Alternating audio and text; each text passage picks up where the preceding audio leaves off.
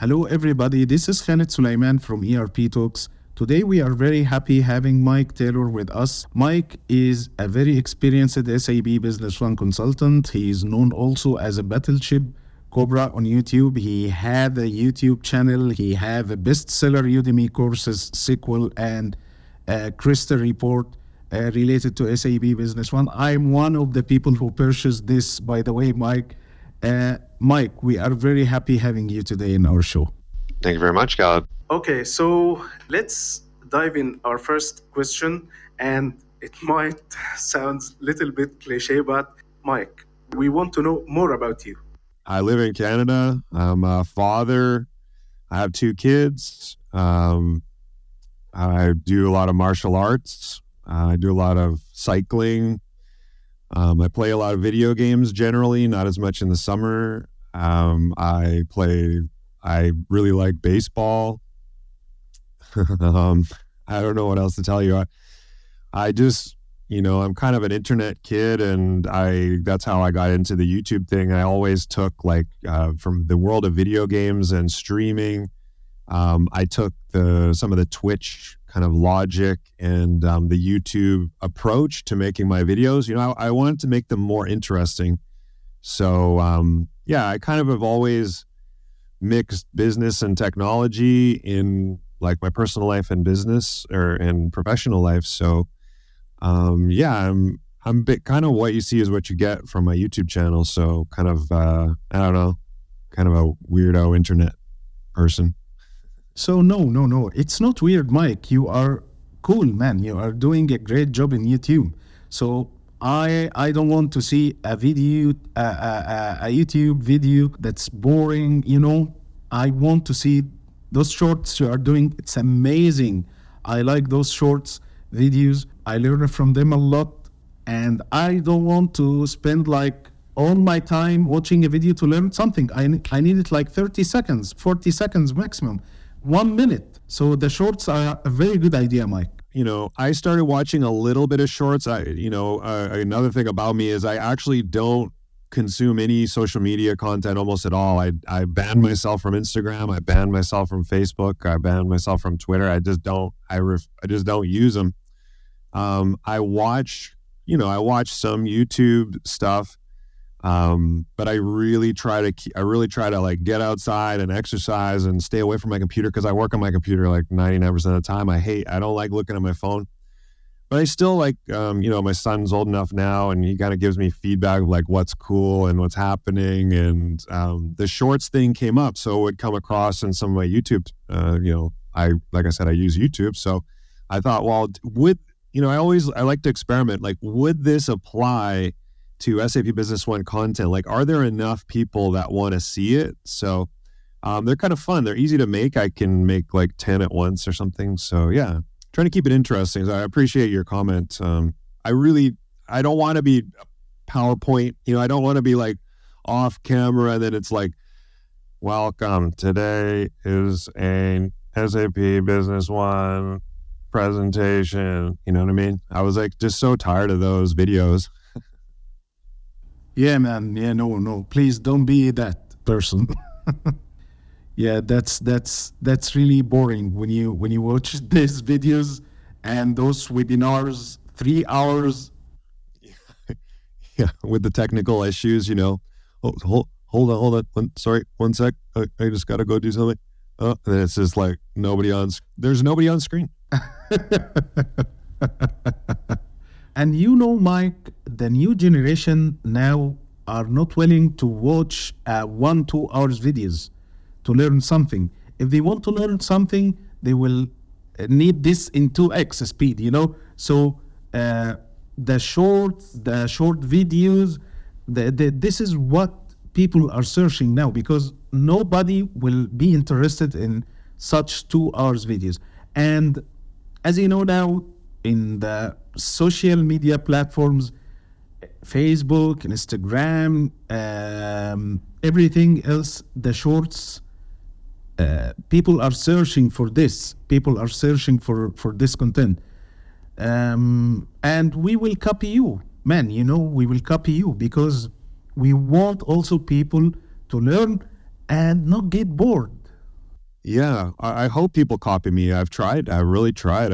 I mean, like, if I could get anybody to just join in and to just take anything I did that you like, I'm not trying to toot my own horn, but if anybody sees what I'm doing and they can completely just copy me and make their own videos, I've encouraged a lot of people. I've tried to get, especially developers, to get involved, because I think one of the downsides of SAP Business One is there isn't some topics don't have a lot of documentation. So that was really what my motivation originally was.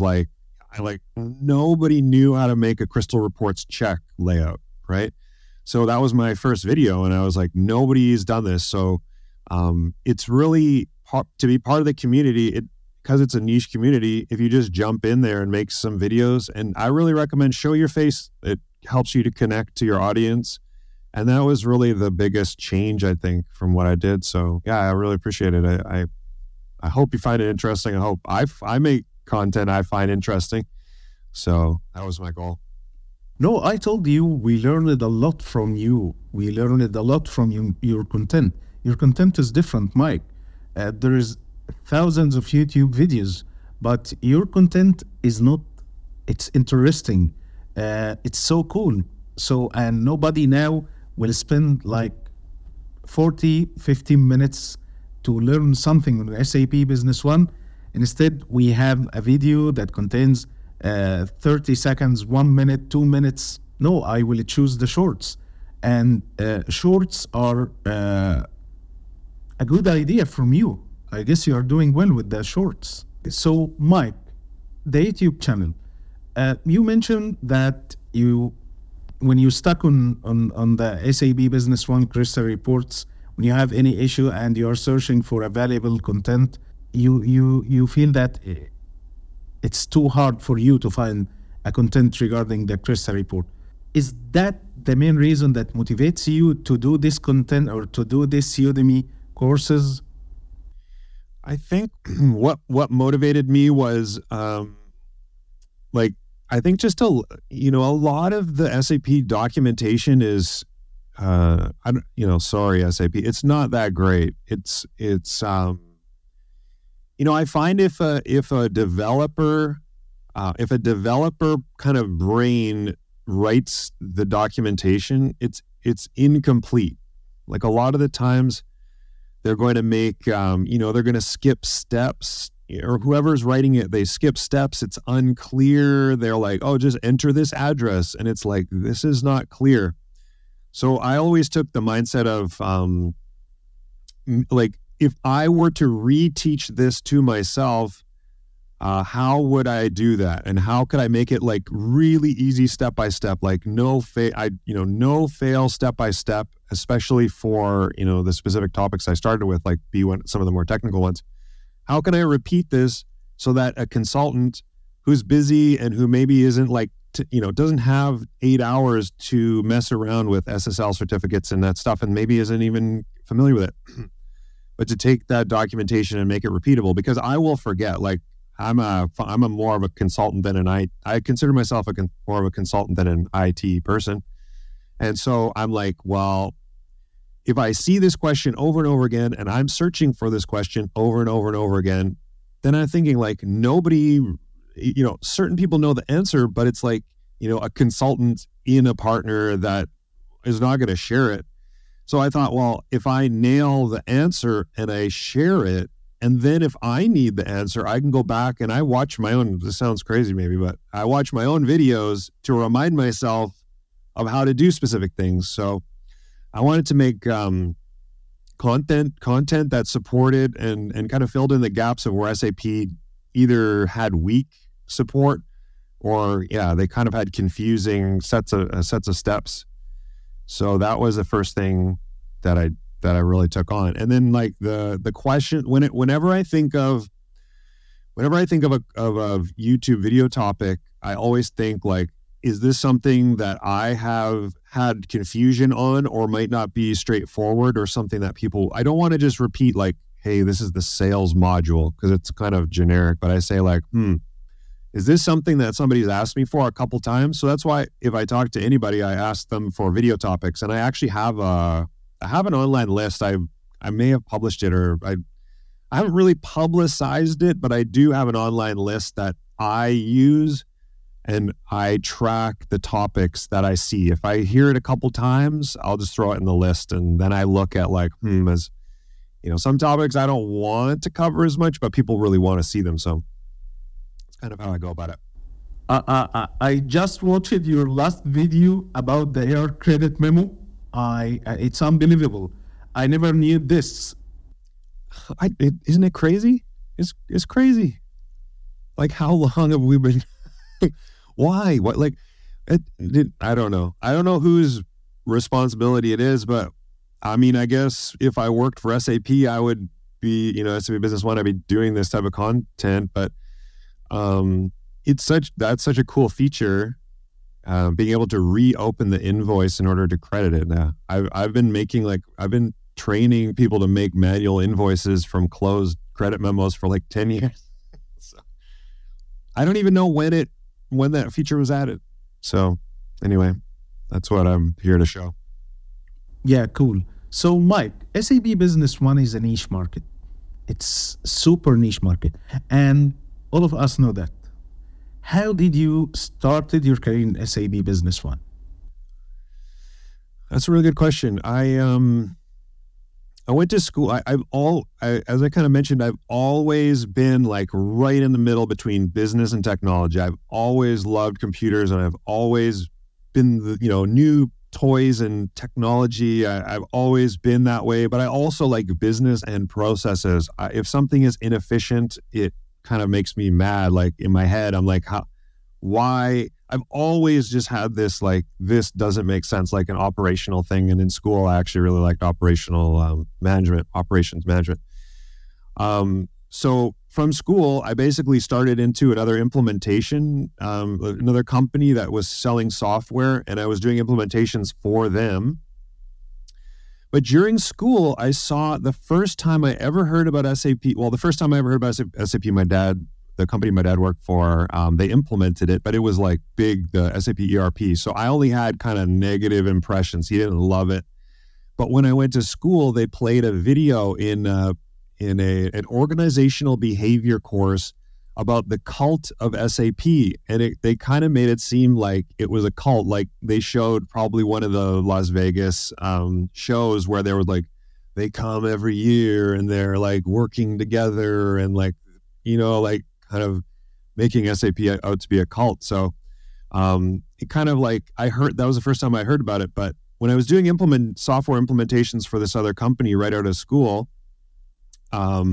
one of the I think it was the sales director, left, and then he was going to start his own, like SAP Business One was relatively new. And he's like we were close, and he's like, hey, do you want to work with SAP Business One? He's like, you might have only ever heard of it in the large enterprise market, but he said, like, take a look at this. It's like a smaller option. It's more of a scope than the company where I was working before. And I liked implementation, but I didn't like exactly where I was. So I was like, you know what, let's do this. I really like Jeff's his name. And he was like, let's start a small partnership. And we had another partner that was already into the big SAP world and was excited for this new SAP Business One product. So yeah, I joined, I just made the leap, and I was really surprised. I dove into the world of SAP and just loved it. And I really liked the concept of it being a smaller. I like the transition between a very small, like the small business to the medium-sized business. So I really kind of stuck there. I had opportunities to go to the large SAP, but I wasn't really interested in that as much. So I just stuck with Business One. So you know the whole process, starting from sales, pre-sales to go live. Yeah, I did them by myself. Yeah, I still do them by myself. So, but yeah. In the beginning, because we were only 3 people, it was like sales, 2 salespeople and me. three, yeah, two salespeople and me, and then we added a consultant. But I would do like, I would find the deal, do the demo, do the deal, do the implementation, and continue to do the support. Yes. I also know what I don't like doing. So I'm fortunate now I'm with an SAP partner for Justic in Canada. So people are like, oh, you could do your own thing. And I'm like, I really don't love the sales process. I really don't love the billing process. I'm a technician. Like, I like to tinker around with the tech and I like to consult. So, And that's really good that you know what you love. It's a really good thing. So that will takes me to my next question for you, Mike. And it's about SAP Business One implementations. You did a lot of implementations. In your opinion, Mike, what do you think the most challenging part in SAP Business One implementation? I feel like computers are easy and people are difficult. So I think the hardest thing to be a beginner to do beginner implementations, you focus so much on your system, like what you are building for, what you think would be the best in isolation of when you're testing. And I think when you start to get a little better, you really have to do a bit of change management. I don't know if you've ever seen Gordon Ramsay's, like, what is it called? Kitchen Nightmares, where he kind of goes in and he has to, like, he comes in and like brings the departments together, starts, like that. As weird as it sounds, like, I want to go in and I want to bring the organization together, because a lot of smaller businesses, it's like the warehouse is like they have their own spreadsheet, and then finance is working in QuickBooks. They don't talk. Sales, they do whatever the heck they do, and stuff's showing up. So I feel like the hardest part is to foster and kind of adjudicate the communication, like, enable the communication cross department so that you can integrate all these processes into one robust process that they can use and grow on, that will be more efficient. And a lot of the times, like, people don't want to change. So I have to consider, and I think my biggest failures, like earlier in my career, were like me trying to make my system perfect so that it would work technically. But I don't know where I heard about it, but the word compliance, I heard the word compliance somewhere. And somebody was basically saying, if they don't use it, it doesn't matter at all how good the system is. It doesn't matter how many UDFs you have and what kind of technical features you have. If they don't want to use it, it makes no difference. So having and maintaining a positive rapport with the team of people you're working with, and fostering cross-departmental communication and enabling change management. There's always going to be some pain and some people won't want to do it, but demonstrating enough value for the reason that you need to buy into using the system, why it will help, and then making a system that is reasonable enough in the requirements that anybody would say, hey, this isn't too bad, and this provides me more value back than I'm putting into it. And I think that's the real challenge of an implementation. It's not getting, it's not writing the best queries. It's bringing people together. Mike, ChatGPT is making waves now. And a lot of people are thinking that ChatGPT may replace them. So do you think this is a real thing? The AI will replace people? Yeah. Again, good topical question here. If you know me, I'm pretty negative on AI. I think that AI is the new distributed ledger. Like, I think artificial intelligence is the new cryptocurrency. And while I did buy a lot of Bitcoin, trade a lot of Bitcoin, I don't so much now. And the technology, I think, honestly, is a little bit dead in the application in terms of using it in real life. And I think that AI is kind of on that path. I think that I heard something in the US where they were starting to, want to prevent people in financial situations from just using the word AI and throwing that into their proposals and things, because if you didn't have really a way that you were going to use it, it's just a buzzword, right? So everybody just goes, this includes AI and that includes AI. So I think the definition of is this going to be an autonomous, self-thinking, Android or something?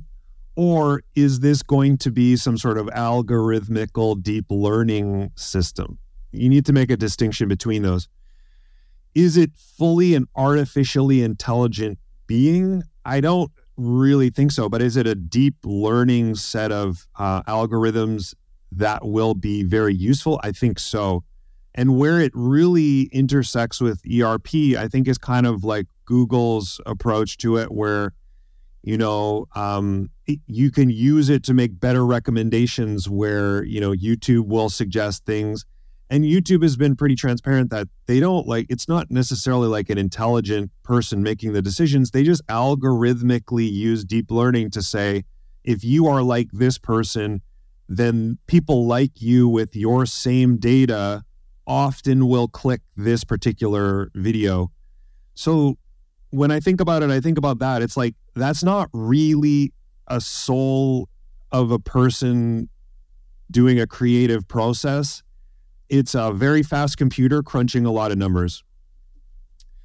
So when I think about, is it going to replace me? It makes me a little bit sad to think that a computer could spend care as much as I care, because when I do the blueprinting, I lose sleep. I really bury myself in the listening to the customer and bringing their requirements to a place of not only, again, like we were talking about, building the phase one of their whole business so that they can go from a small business to a medium business, so they can gain that efficiency to grow them into a bigger company.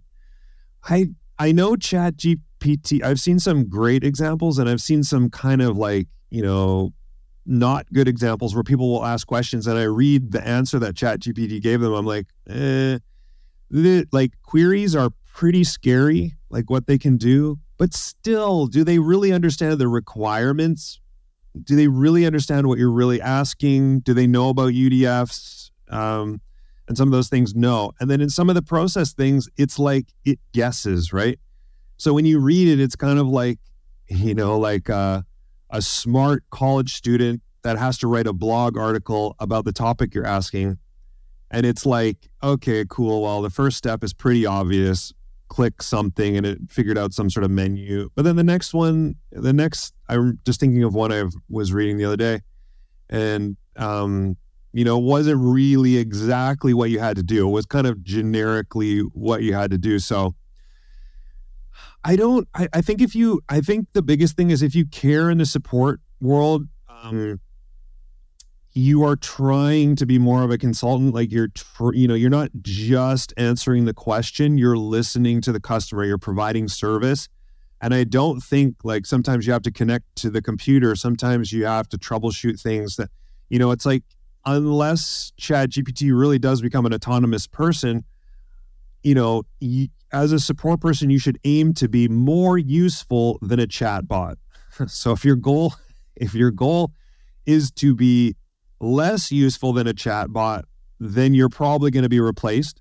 But if you can build rapport, connect, listen to what the customer's asking you, solve the problem efficiently, build requirements, troubleshoot technical issues really well, and kind of read through the lines, and you add a more human touch to it, I don't think your job is in danger as of right now. I've heard people saying it's going to replace all consultants, and perhaps at some point, but I like to think that with the love of business process, you can't replace my creativity, or good luck trying. I think somebody once said, somebody was saying like, AI is not going to replace you and your job if you use AI somehow, if you embrace AI and use it alongside in your job. So I was thinking about that kind of expression, like if I don't embrace it, am I going to be left behind? Like it's going to be a tool, like it's going to be an additional tool in the toolbox, I think, rather than a full replacement for people. But again, if with the chatbot, I think that intersection is a really compelling one, because, if a customer is like, where do I even start? Search it, and then ChatGPT gives them even like kind of sort of a starting point. That's a really interesting way of doing things. Again, when I've read the GPT answers, they're not necessarily 100% correct in their processes, right? So if you start with the chatbot, you can it could potentially, and I'm sure as ChatGPT learns, it'll get scarier and scarier. And it can start a novice person writing queries with at least some base code. Where else can it interface? I think probably like a lot of the data analysis things, like I think with deep algorithmic learning, which again, I'm distinguishing between like the Terminator, artificial intelligent moving robots, and, algorithmically interpreted data point manipulation robots, basically. I think you can always, you could use it to make suggestions that are intelligent. Like, I noticed it in Word or something, Microsoft Word the other day. Like I was typing something, and in my blueprint, I had kind of like a particular set of formatting. And then I would be like, I was doing like italic titles, kind of a weird place. And then Word started to copy what I was doing. And then I was like, this is crazy, because I would like type the title, and then it would like auto italicize it and then unitalicize it when I was doing the body of the paragraph, right?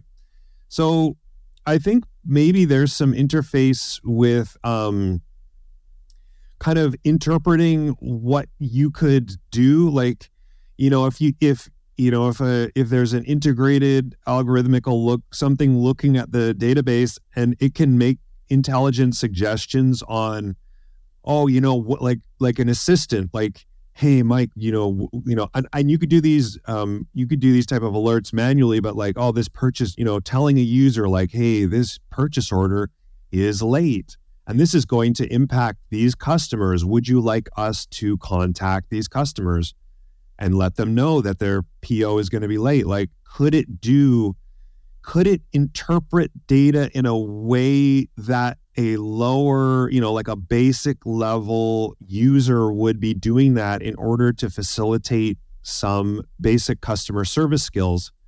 I think of SAP Business One, really the efficiency builds into the customer experience and customer satisfaction. So that's one thing that I can think of, you using the algorithmical learning to kind of see what's happening and figure out the associations between the objects and do some of those things. Is it kind of scary to just say, hey, robot guy, go ahead and reach out to our customer? It is, but could we conceivably get there?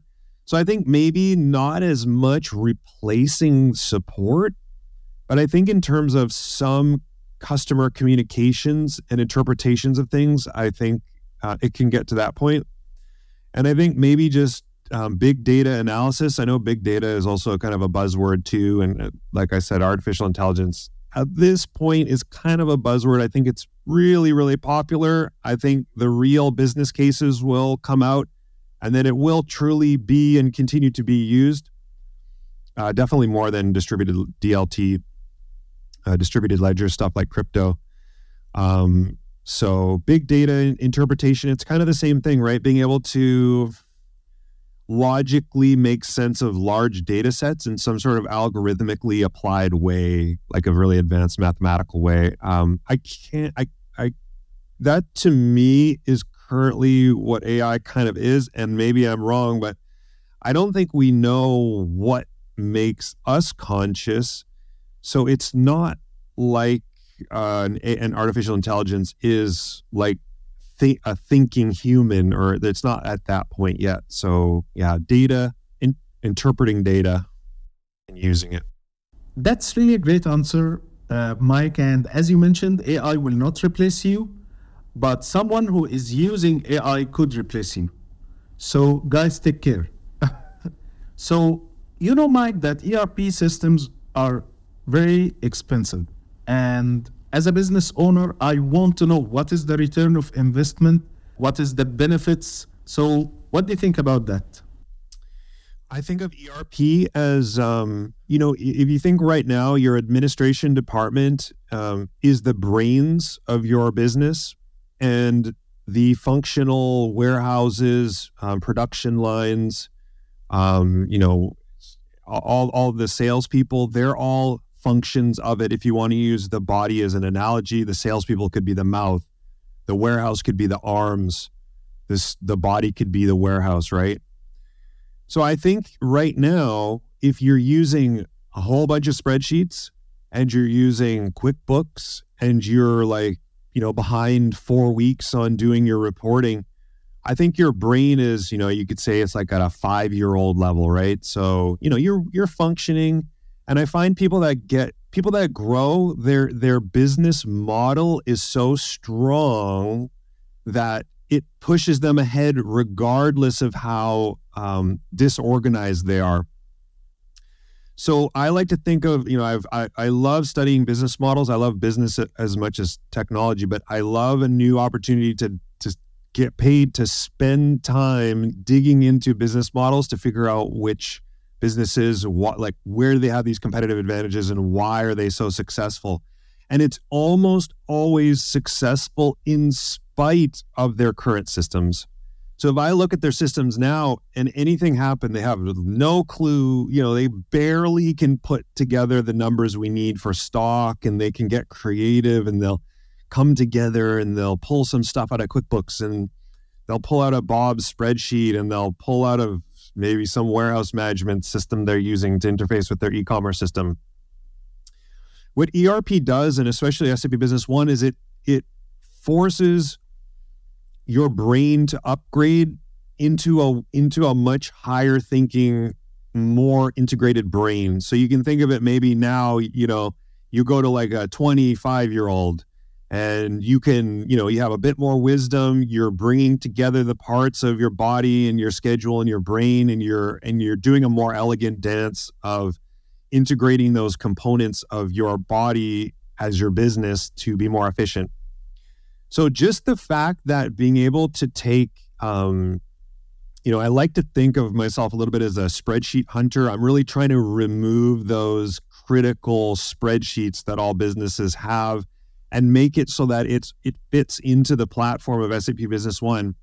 So that as we're laying down the foundation, it's kind of like a new base of your brain.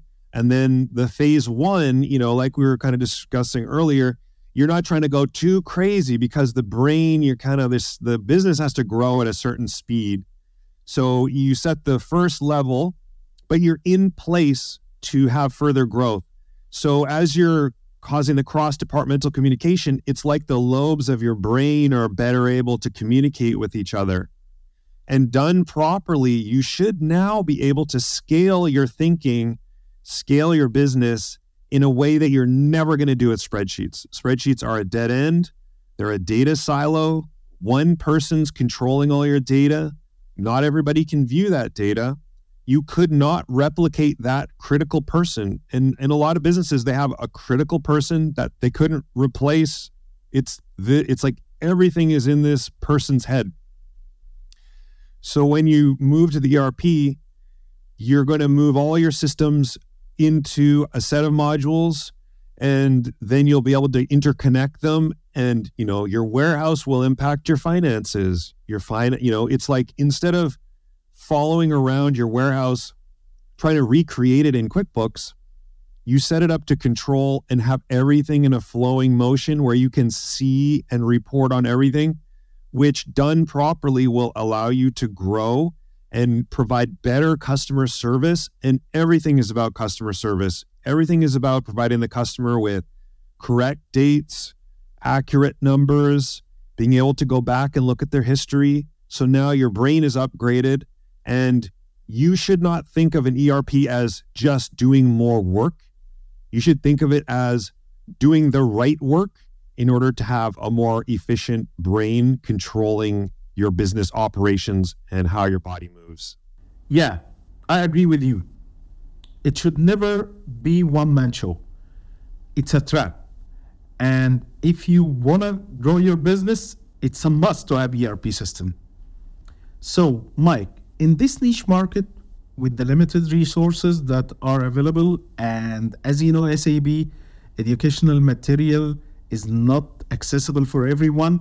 My question here is, how can I start my career in SAP Business One? How can I be a SAP Business One consultant? Do you have any action plan that you can share with us? Yes. Well, firstly, I just need to say, people who are listening to this, don't just send me a LinkedIn message asking me to hire you, because this happens all the time, and I don't hire anybody, but I give the same advice. I have an FAQ on battleshipcobra.com with my answer to this. And to summarize it, basically, my approach would be, I have the link to the SAP Business One Partner Finder. Just type in your location in the world and look for somebody with an office that's near to you, and then just apply.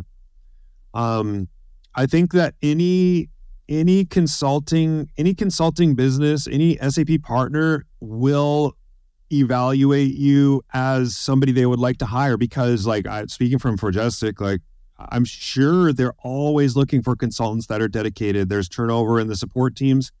And I've seen people hired that they don't know that much about SAP at all. They don't know anything, but maybe they know a little bit about accounting, or they know a little bit about technical IT stuff, or they love business process, or they came from an operations background and they want, and maybe they went through an implementation and they liked it, and now they want to do more implementation. But my thinking is, I really think in the SAP Business One world, you do need to be associated with a partner until you are fully independent. Like you're saying, a lot of the things are funneled through the Business One, the SAP partner system, so you can get an S number. And I think if you find somebody and just say, like, just reach out to them, contact them. I guarantee you that if you said, hey, I want to learn this, I don't even, they'll either say, oh, okay, well, we'll hire you as a lower level support, and then you can do your level 1 training. If they won't do that, then maybe they'll just give you the S number and say, hey, on your own time, go through the e-commerce learning. And if you could do the level 1, then, maybe you come and do the support work. I don't know what people are willing to do in the different areas, but I think, if the company is, if you know that this is somewhere that you want to work, or you've gone through an SAP implementation or any sort of implementation, and you're drawn to this world, the partners should enable you in order to get moving in the system, to facilitate you to at least have access to the level 1 e-learning curriculum in order to do the test. Maybe you have to pay for your own test and do those things. And then you can do, I don't know if they still do level 2, but level 2 would have to be through a partner. And then you would go to wherever SAP headquarters is nearest to you to do the level 2 training. But that's it. I don't think reaching out to me as a consultant, I don't do HR anything. I don't own a business. I don't, like I said before, I'm a technician. I don't like billing my own stuff. I don't do my own billing. I do my timesheets, obviously, but I don't do the billing. So reaching out to me, that's what I'm going to say. So you could check out battleshipcobra.com, and I have an FAQ section, but it basically just says that and has the link for the partner index, and it'll just give you all the partners listed around the world. And some of them will have local offices too, in where you are. So maybe, some of them like CEDOR and are much more international. So if you want to, immigrate to Canada or the US, to start in one of the more remote branches, and at some point, you can, become part of the support team and then work your way to move to the US or something like that, or move to Canada, where another one of their branches are, or even start to work remotely for those branches. So yeah, I think everybody's willing to hire motivated and passionate people. So, Mike, do you think if I am a junior consultant, should I focus on support or should I focus on implementation or should I focus on both? Because I heard a lot of people were saying that you should start as a support consultant to learn more, then you can work with the implementation. So, what do you think here?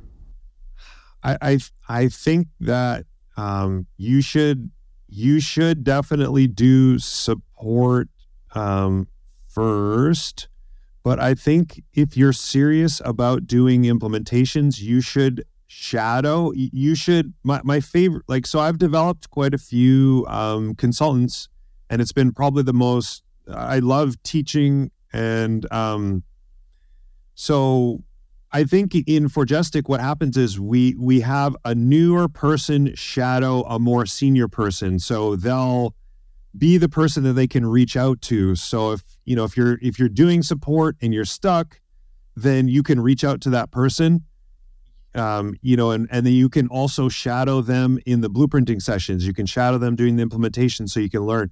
I think depending on the size of the implementation, it's impossible for a brand new person to add a lot of value. If they've never done anything with a D2W, they've never done anything, they don't know that much. So support allows you to like kind of dip your toes into those different areas. And it gives you an opportunity to take a ticket, to look at it, to get in there, to test things for yourself.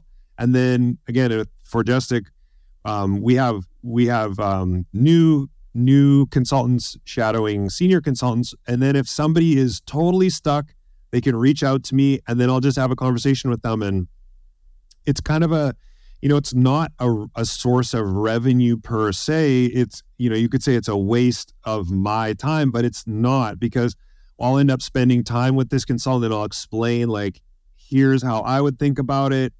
Here's how I would approach this.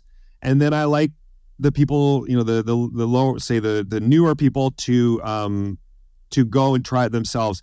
If somebody never tries anything, never Googles anything, never looks at the documentation, they're just like, Mike, how do I do this? And they just literally, I don't want to work with them. So I really recommend for you to try to use your resources. Use your Google capability. Everybody can Google the forum, test, bring out your test system, try it, see what happens.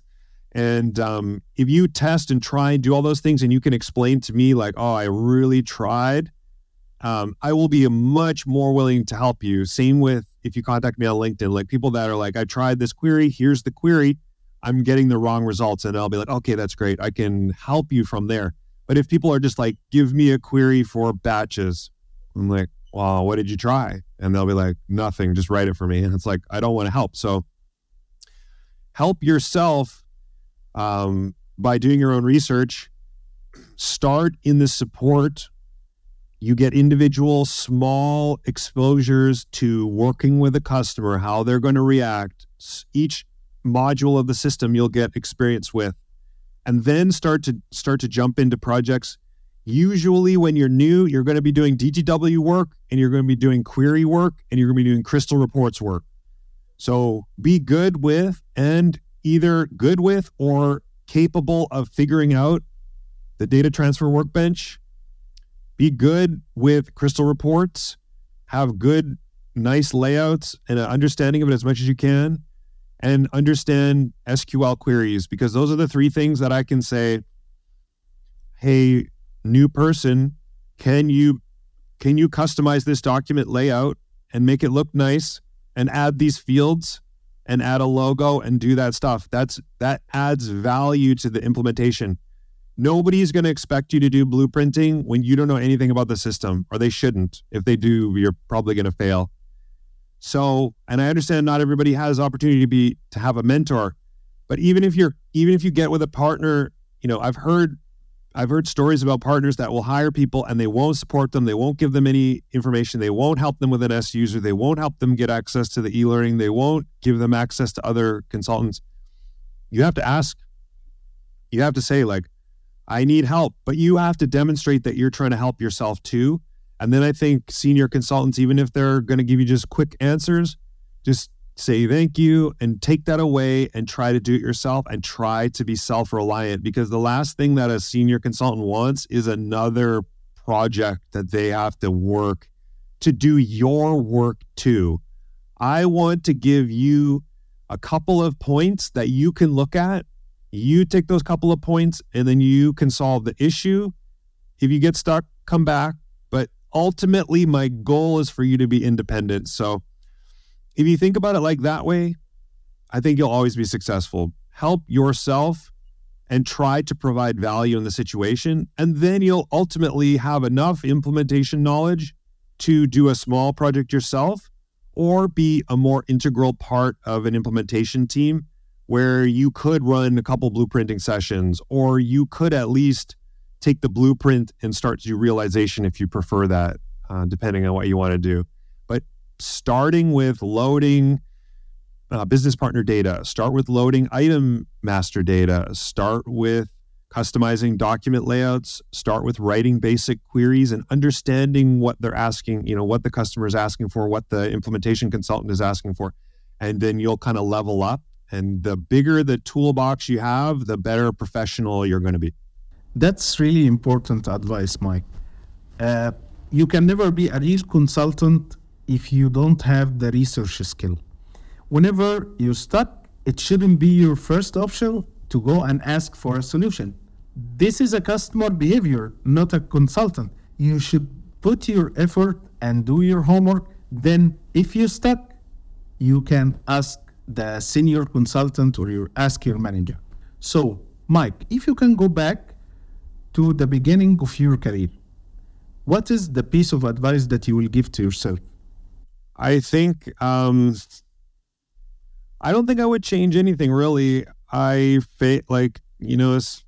lost some implementations, especially at the beginning, but I think I worked really hard. I think if I were to go back, I would say work hard and take the same approach I was kind of explaining. Like where I went to school, it was a technical. It wasn't a university. I did some university stuff, but it was more of a technical college. And the first thing they said on day one, they say, if you are not making the business money, then they don't need to hire. Like they're not going to hire you, and they're not going to keep employing you. So I always focused on trying to be the most valuable consultant and do the most valuable things. But I think the thing I would tell myself to go back is I would say, do the same things, work as hard as you did, and but don't take things as personally, and don't have kind of the obsessive, the negative side of just being so obsessive about it. Like the little things that happen are lessons that you're going to learn, but don't get so bent out of shape by the little things. Work hard, but don't take everything so personally. I took everything so personally. If something happened, I took it too hard. But the other thing I would say is I can't go back in time and say that if I didn't do that I wouldn't be who I am today now. But I would tell myself to relax. Take the same approach, but relax. Yeah, I guess this is a really good answer, Mike. And I guess that, as you mentioned, if I didn't do what I did before, I will not be the person who is sitting with you now. So I'm 100% with you on that. So, Mike, my last question for you. Can you share with us a book or a podcast that you really learned from? Could I do a couple? I thought of a couple. Okay, so I'll try to keep it brief. Okay, so I thought about this a little bit. So I'd say first thing is Meditations, the book Meditations by Marcus Aurelius. It's kind of it's a cliche book, but I think Stoicism has helped me to not take things personally, and not taking things personally and focusing on being a professional. I'm working on my process. I'm not personally beating myself up. Bad things are going to happen. Sometimes you're too busy and you don't do the right thing. So I think being a stoic and just focusing on making yourself stronger, focusing on the process. The Marcus Aurelius Meditations, it's a short book, very famous book. I really think it's an amazing one. A business book I would recommend that changed the way I think about things is The E-Myth Revisited by Michael E. Gerber. This book I read really early in my career, and it really kind of oriented me into building the strongest, most robust process to make a business process repeatable, to focus on customer value. So if you look at like a hotel or something like that, they use the example, they have so many things in place where it looks like it looks very personal, the end result being delivered to the customer. The service level is high, but the volume is also high. So it helped to orient me to thinking like, how can I make the most robust but efficient system to give customers what they want, where I'm still able to scale it into many, many branches, but still have the customer get the right information efficiently. It also had a concept of the technician, manager, and entrepreneur, like this TME matrix. And I think it's the best way of understanding like a worker's motivation. And I've used it all the time. So there's this technician, manager, and entrepreneur. Some people are technicians. They just want to do the technical work. They don't want to do anything else. You have managers, people that like to manage systems, manage people, manage businesses, and then that's what they want to do. And then you have entrepreneurs. Entrepreneurs want to create strategic, they want to think about strategic vision. They want to run, have the business and think in the future, make strategic alliances, think about, opportunities and that. So you can be a mix of a technician, a manager, and an entrepreneur. And I think if you think of the motivations of your employees, that's the way that I think is the simplest way. I like Myers-Briggs and stuff, but it's so complicated to really understand it. But if you talk to somebody and you say, you're a technician, that's totally cool. Like me, I have opportunity to do other things. I don't want to do admin stuff. I don't like being an entrepreneur. I don't want to own my own business. I talk to business owners all the time. I completely and absolutely understand it. I've done it. I don't love it. So don't penalize me. Like, don't say the only way that I'm going to be able to advance in my organization is only by becoming a manager. You can still pay people more or incentivize a technician because you need technicians. Forgestic wants me to be the best technician I can be. Whereas somebody maybe is a technician, they understand the process, but they'd rather do managing. So you can manage a department or move into a different area or manage customers or be an account executive or do something like that. Or maybe you prefer sales. So I think that framework really helped me a lot. So the E-Myth stood out a lot to me as a book that I learned a lot from. And then a podcast, it's kind of stereotypical, but the Joe Rogan Experience, I've started listening to him a long time ago. And I think it's made me so much more open-minded. And, regardless, like some people have negative things to say, but if you really listen to Joe Rogan have, a lot of different sides to a story, be open-minded. And like you have an opinion and have a conversation, but at the end of the day, you can still be friends, It's a huge thing to learn. I think people only they tried to bring him down, but if you listen, like I've listened to probably thousands of hours of Joe Rogan, and it's done nothing but bring me a more positive mindset and to be more open-minded to talk to people and have more conversations. So I think that's a huge one that I think people miss. Yeah, he has the best podcast ever. So thank you very much, Mike. I was really happy doing this podcast with you.